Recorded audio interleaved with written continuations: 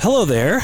Welcome to the story of the Old Testament, walking through the Old Testament story, the scriptures, and learning about who our God is through these narrations of the events that happened in the Old Testament. So thank you for joining us. This is week number 19 for the week of May 7th through 13th. We are in Numbers chapter 34. Wrapping up the book of Numbers, turning now into the book of Deuteronomy, chapter 4, and then we're also reading Psalms 91 through 95. So Numbers 34 through Deuteronomy 4. Here we have the last few chapters of the book of Numbers. We see here, what do we have here? We've got, some basically kind of some administrative things. We also have the cities of refuge talked about. Marriage of female heirs, before then turning to the book of Deuteronomy, which is the second giving of the law, so to speak. It is it's kind of like the working man's book, because it's very succinct. It's a helpful overview of all that the Lord revealed and what Old Testament religion should look like. And so that's what Deuteronomy is, and that's where we're going to be heading in next this week. So let's walk through some of these passages of Scripture and see what we can learn from them. Because like we pointed out here in Numbers chapter 35, one of the things we see here is they divide up the land, and then eventually they establish these cities of refuge. Cities of refuge. We read this in chapter 35 of Numbers, verse 9. And the Lord spoke to Moses, saying, "Speak to the people of Israel and say to them, when you cross the Jordan into the land of Canaan, then you shall select cities to be cities of refuge for you, that the manslayer who kills any person without intent may flee there. The cities shall be for you a refuge from the avenger, that the manslayer may not die until he stands before the congregation for judgment. And the cities that you give shall be your 6 cities of refuge. You shall give 3 cities beyond the Jordan, and 3 cities in the land of Canaan, to be cities of refuge. These 6 cities shall be refuge for the people of Israel, and for the stranger, and for the sojourner among them, that anyone who kills any person without intent may flee there." So these were places to run to for safety, for security.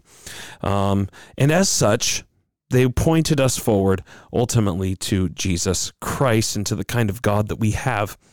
This is an article here I'm going to read called "A Refuge for the Guilty Soul." It's by Nick Batzig.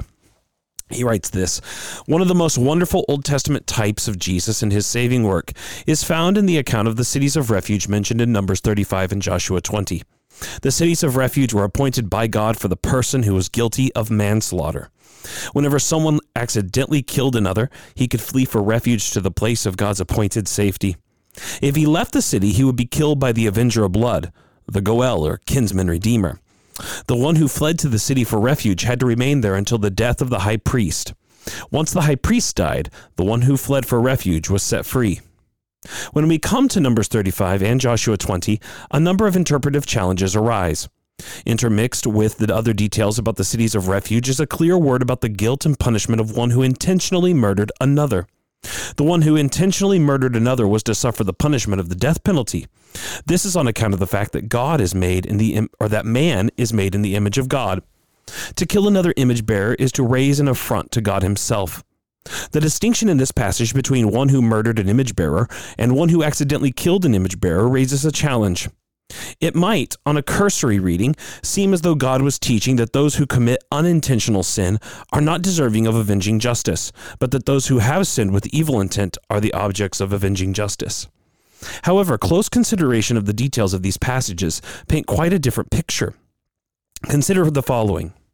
God gave the Levites 48 cities and the surrounding pasture, since they did not receive an inheritance with the other tribes.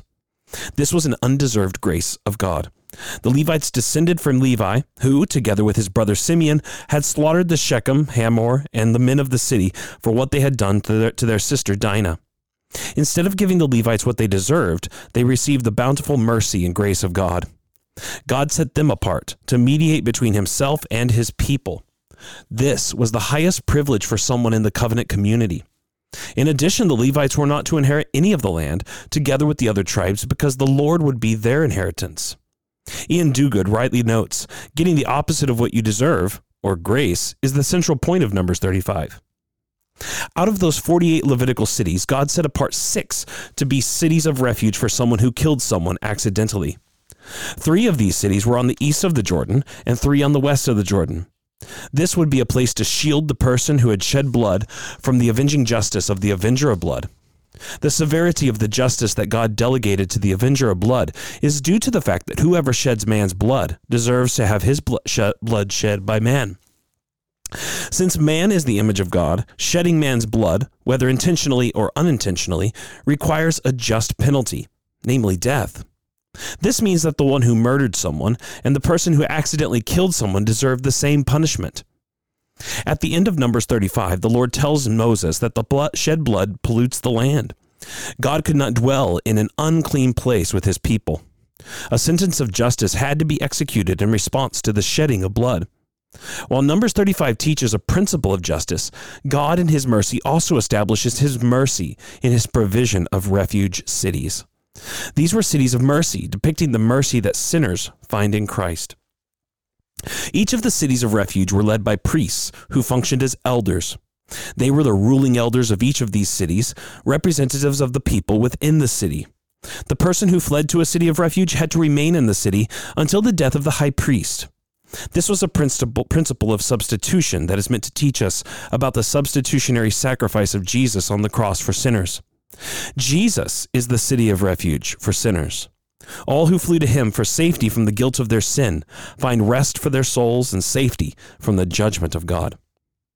Regarding Christ and the cities of refuge, John Owen drew together the teaching of the Old Testament and the language of Hebrews 6:19 when he wrote, "Thus a poor sinner, finding himself in a condition of guilt, surprised with a sense of it, seeing death and destruction ready to seize upon him, flies with all his strength to the bosom of the Lord Jesus, the only city of refuge from the avenging justice of God and curse of the law." Now this flying to the bosom of Christ, the hope set before us for relief and safety, is believing. It is here called flying by the Holy Ghost to express the nature of it to the spiritual sense of believers. What now? Doth he declare himself to be affected with their flying for refuge, that is, their believing? Why, he hath taken all means possible to show himself abundantly willing to receive them. He hath engaged his word and promise that they may not in the least doubt or stagger, but know that he is ready to receive them and give them strong consolation. And what is this consolation?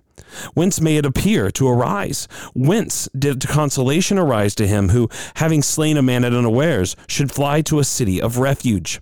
Must it not be from hence? The gates of the city would certainly be open to him, that he should find protection there and be safeguarded from the revenger. Whence then must be our strong consolation, if we thus fly for refuge by believing? Must it not be from hence that God is freely ready to receive us, that he will in no wise shut us out, but that we shall be welcome to him, and with the more speed we come, the more welcome we shall be? This he convinces us of by the engagement of his word and oath to that purpose. And what farther testimony would we have that our believing is acceptable to him? Similarly, Matthew Henry set out 7 ways in which the arrangements bound up in the cities of refuge pointed to the spiritual relationship believers sustain to Christ. He wrote, "Here is a great deal of good gospel couched under the type and figure of the cities of refuge, and to them the apostle seems to allude when he speaks of our fleeing for refuge to the hope set before us and being found in Christ. 1. There were several cities of refuge, and they were so appointed in several parts of the country that the manslayer, wherever he dwelt in the land of Israel, might in half a day reach one or the other of them. So, though there is but one Christ appointed for our refuge, yet wherever we are, he is a refuge at hand, a very present help, for the word is nigh us, and Christ in the word. Secondly, the manslayer was safe in any of these cities. So in Christ, believers that flee to him and rest in him are protected from the wrath of God and the curse of the law. There is no condemnation to those that are in Christ Jesus. Who shall condemn those that are thus sheltered? Thirdly, they were all Levite cities. It was a kindness to the poor prisoner that though he might not go up to the place where the ark was, yet he was in the midst of the Levites, who would teach him the good knowledge of the Lord and instruct him how to improve the providence he was now under. It might also be expected that the Levites would comfort and encourage him and bid him welcome. So it is the work of gospel ministers to bid poor sinners welcome to Christ and to assist and counsel those that through grace are in him. Fourthly, even strangers and sojourners, though they were not native Israelites, might take the benefit of these cities of refuge. So in Christ Jesus, no difference hath been made between Greek and Jew. Even the sons of the stranger that by faith flee to Christ shall be safe in him. Fifthly, even the suburbs or borders of the city were a sufficient security to the offender.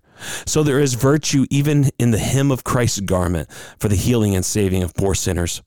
If we cannot reach to a full assurance, we may comfort ourselves in a good hope through grace. Sixthly, the protection which the manslayer found in the city of refuge was not owing to the strength of its walls or gates or bars, but purely to the divine appointment. So it is the word of the gospel that gives souls safety in Christ. For him hath God the Father sealed.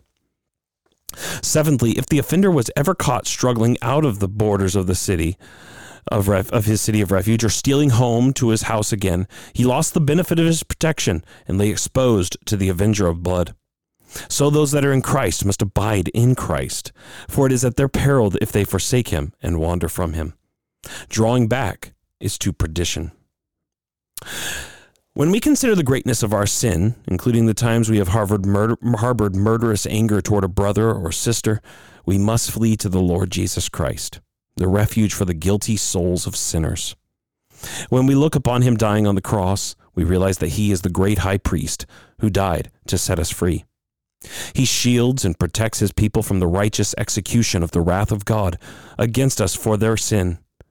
Jesus is the kinsman redeemer, and as such, he stands ready to render to each one according to his deeds. However, he is also the high priest who dies in the place of his people. He sheds his own blood to remove the pollution of our hearts so that God can dwell in the hearts of his people. What a glorious truth! Jesus graciously gives his people rest for their burdened souls. As we see the fullness of God's grace and mercy in Christ, we can confidently sing, "Dear refuge of my weary soul, on thee when sorrows rise, on thee when waves of troubles roll, my fainting hope relies. To thee I tell each rising grief, for thou alone canst heal. Thy word can bring a sweet relief for every pain I feel. But oh, when gloomy doubts prevail, I fear to call thee mine.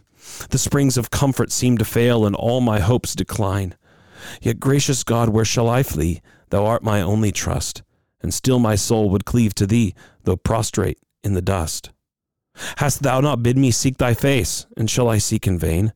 And can the ear of sovereign grace be deaf when I complain?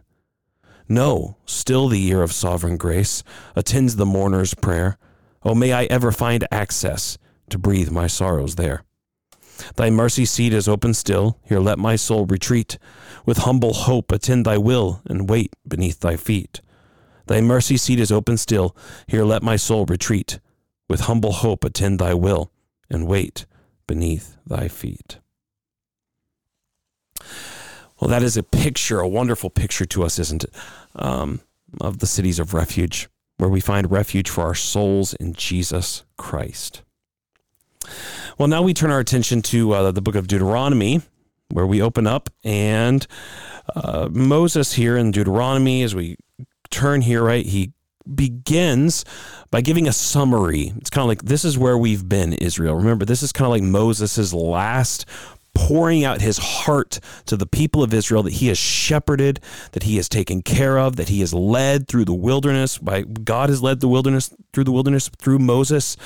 And so here is Moses, this godly, wise, humble man who loves the people of Israel, pouring out his heart to them to remind them of who they are, whose they are, and why they exist. And why they're here. And he opens up here, talks about leaving Horeb, leaders appointed, their refusal to enter the land, all the problems there.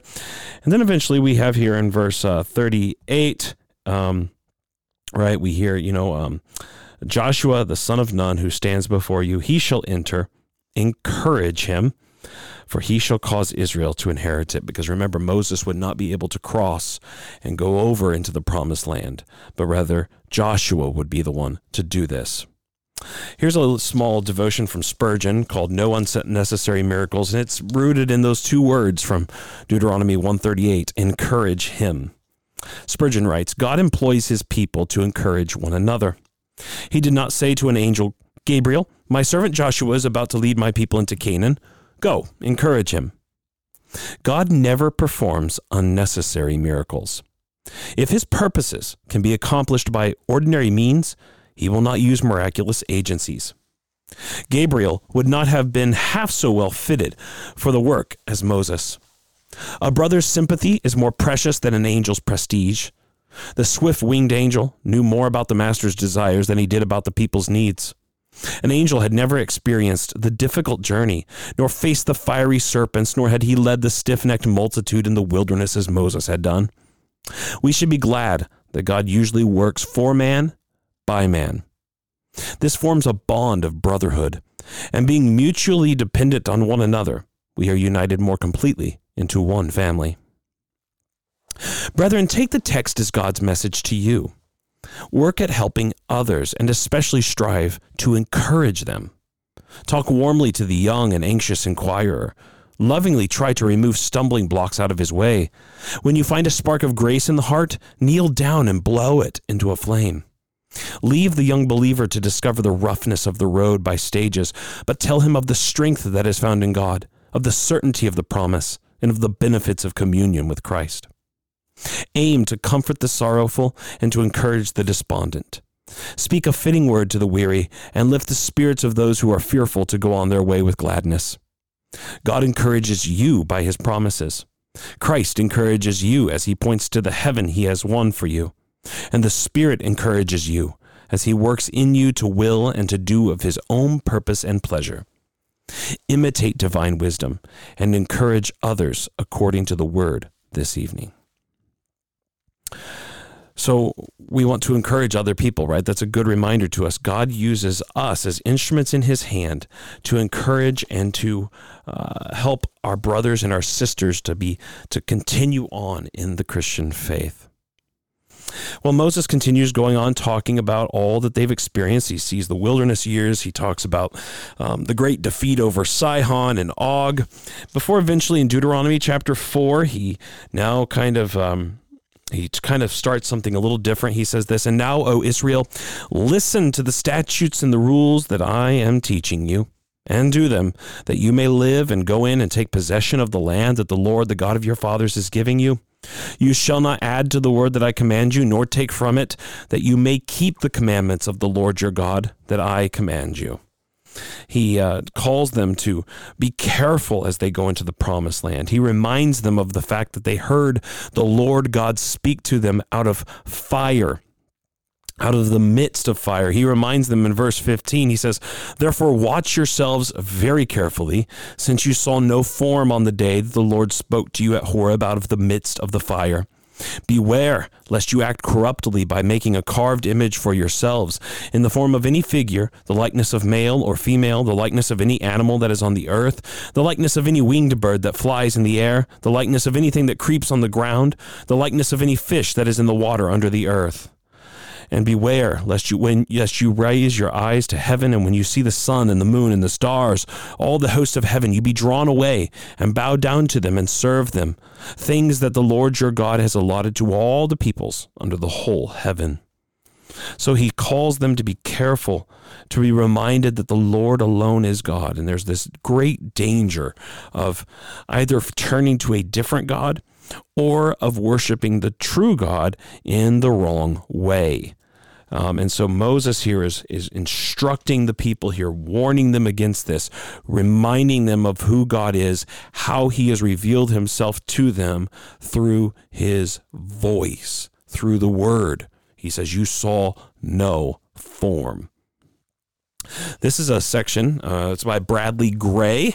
It's called "The Gods We Make versus the God We Need." So as we think about idolatry, this will help us as we read this passage to consider really what idolatry is and the dangers of it, but also how to fight against that.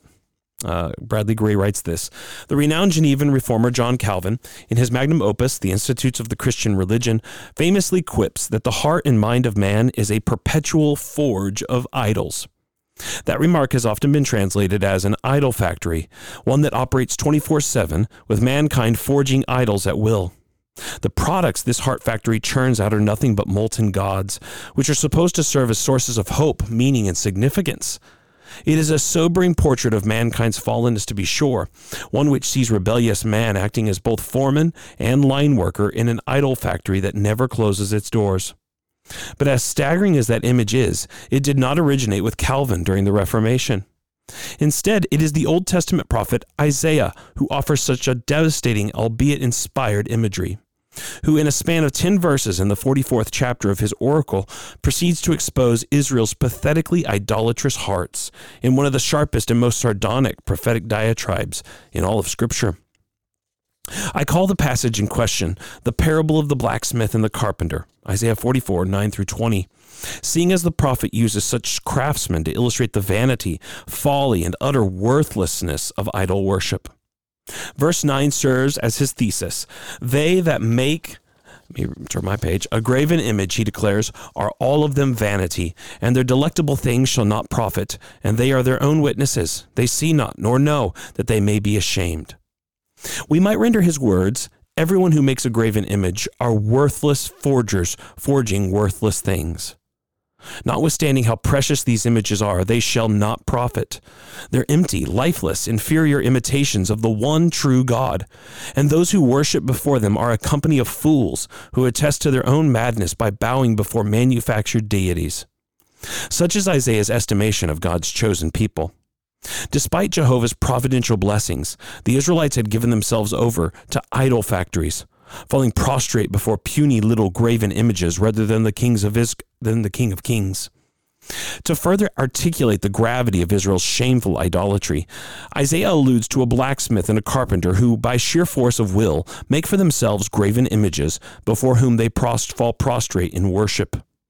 The blacksmith is seen hard at work, exerting every ounce of the strength in his arms in order to craft a god of his own.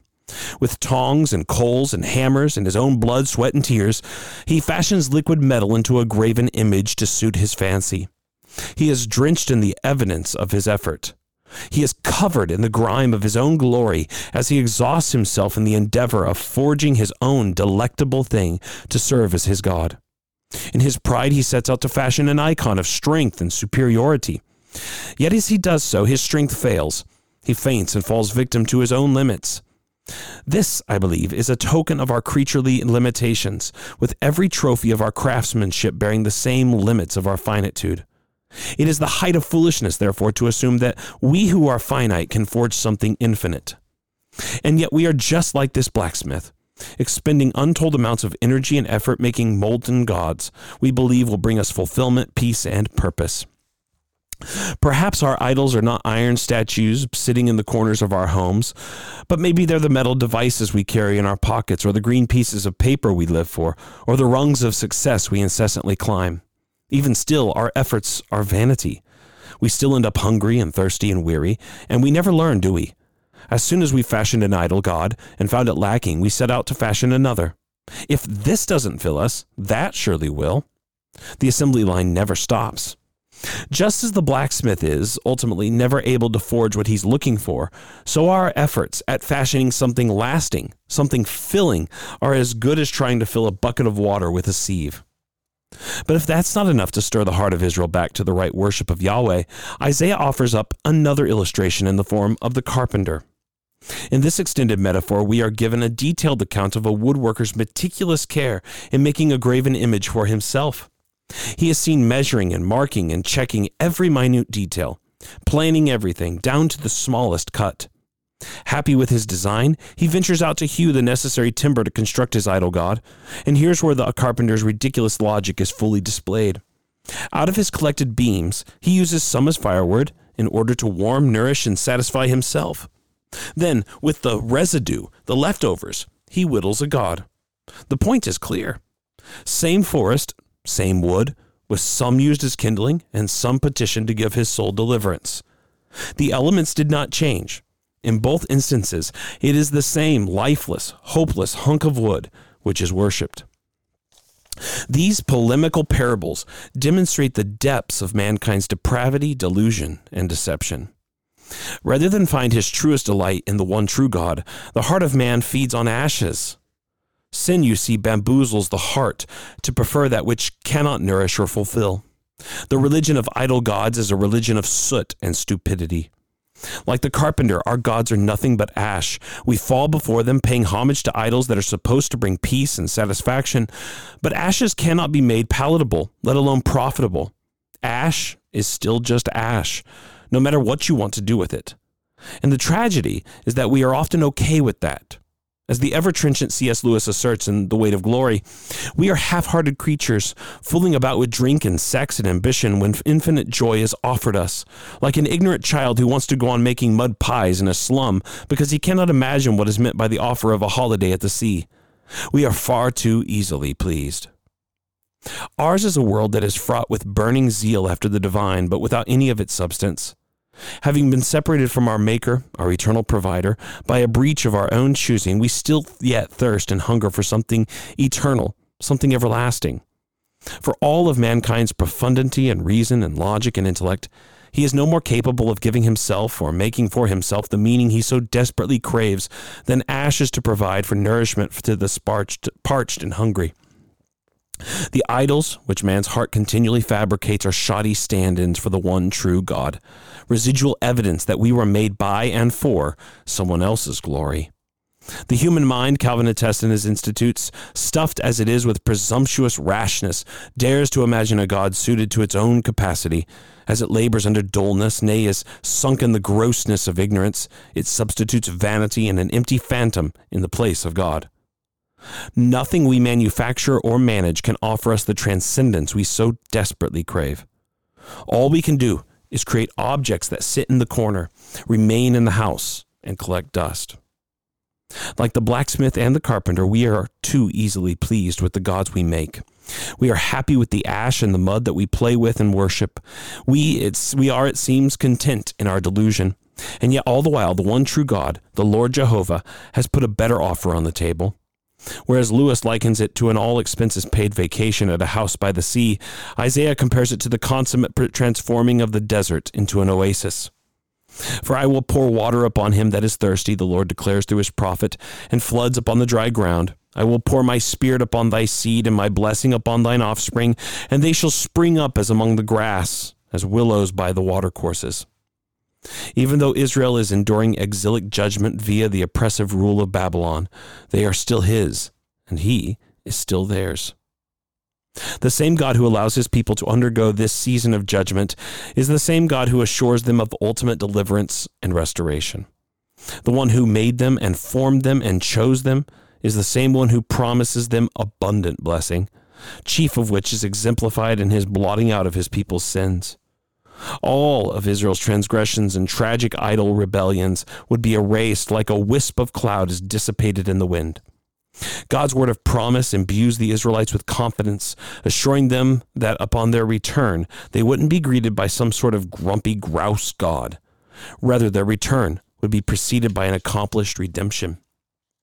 I have redeemed thee, so return unto me. The prophetic word logic runs. And so it is with the rest of God's word, wherein the words of forgiveness forever precede warrants for repentance. The Lord's appeal to his chosen people is therefore an invitation to fall into his open arms. Such is his posture toward us. The posture most natural to him, writes Dane Ortland in Gentle and Lowly, is not a pointed finger, but open arms. Yes, even for idolatrous zealots like you and me, God's position has not changed. Even though we may have forgotten him, he never forgets us. He waits with arms wide open for every blacksmith, carpenter, and every idol worshiper of all shapes and sizes to realize their folly and return unto him. He is the only deliverer, the only redeemer, the only God who is actually able to live up to his word, the only one who actually comes through on everything he ever says. He is the King of Israel, the Lord of hosts, the Alpha and Omega, the Lord Jehovah. He is the God with no parallel, no equal. He is before all things and above all things, and by him are all things sustained. And yet, what are his words? Fear not. Isaiah 44, 2 and 8. The one who by rights ought to make yellow bellies of not just Israel, but the entire world says to us, do not fear. Your trembling, though understandable, is unnecessary. I am your God. It is God's predisposition towards self-disclosure and self-donation that gives defiant Israelites and depraved idol factory workers every reason to return and repent, knowing that when they turn around, they'll be staring into the eyes of their Redeemer, who waits to welcome them home. And so for you and me, as we think about all of this idolatry, as we read Deuteronomy right now, remember, we are idolaters at heart. We are those forgers of idols. And yet God calls you and me back home over and over and over again every day, every single day, back into his arms, to fall into them because of an accomplished redemption that he has already finished for us. So there we have it. We'll wrap up that right now. Next week is week 20. So week of May 14th, all the way through the 20th. So it should be another fun week of reading. So enjoy this. Let me know if you ever have any questions about the Bible or about the Bible reading. I'd love to help you if at all possible. So thank you for listening to this. Take care and God bless.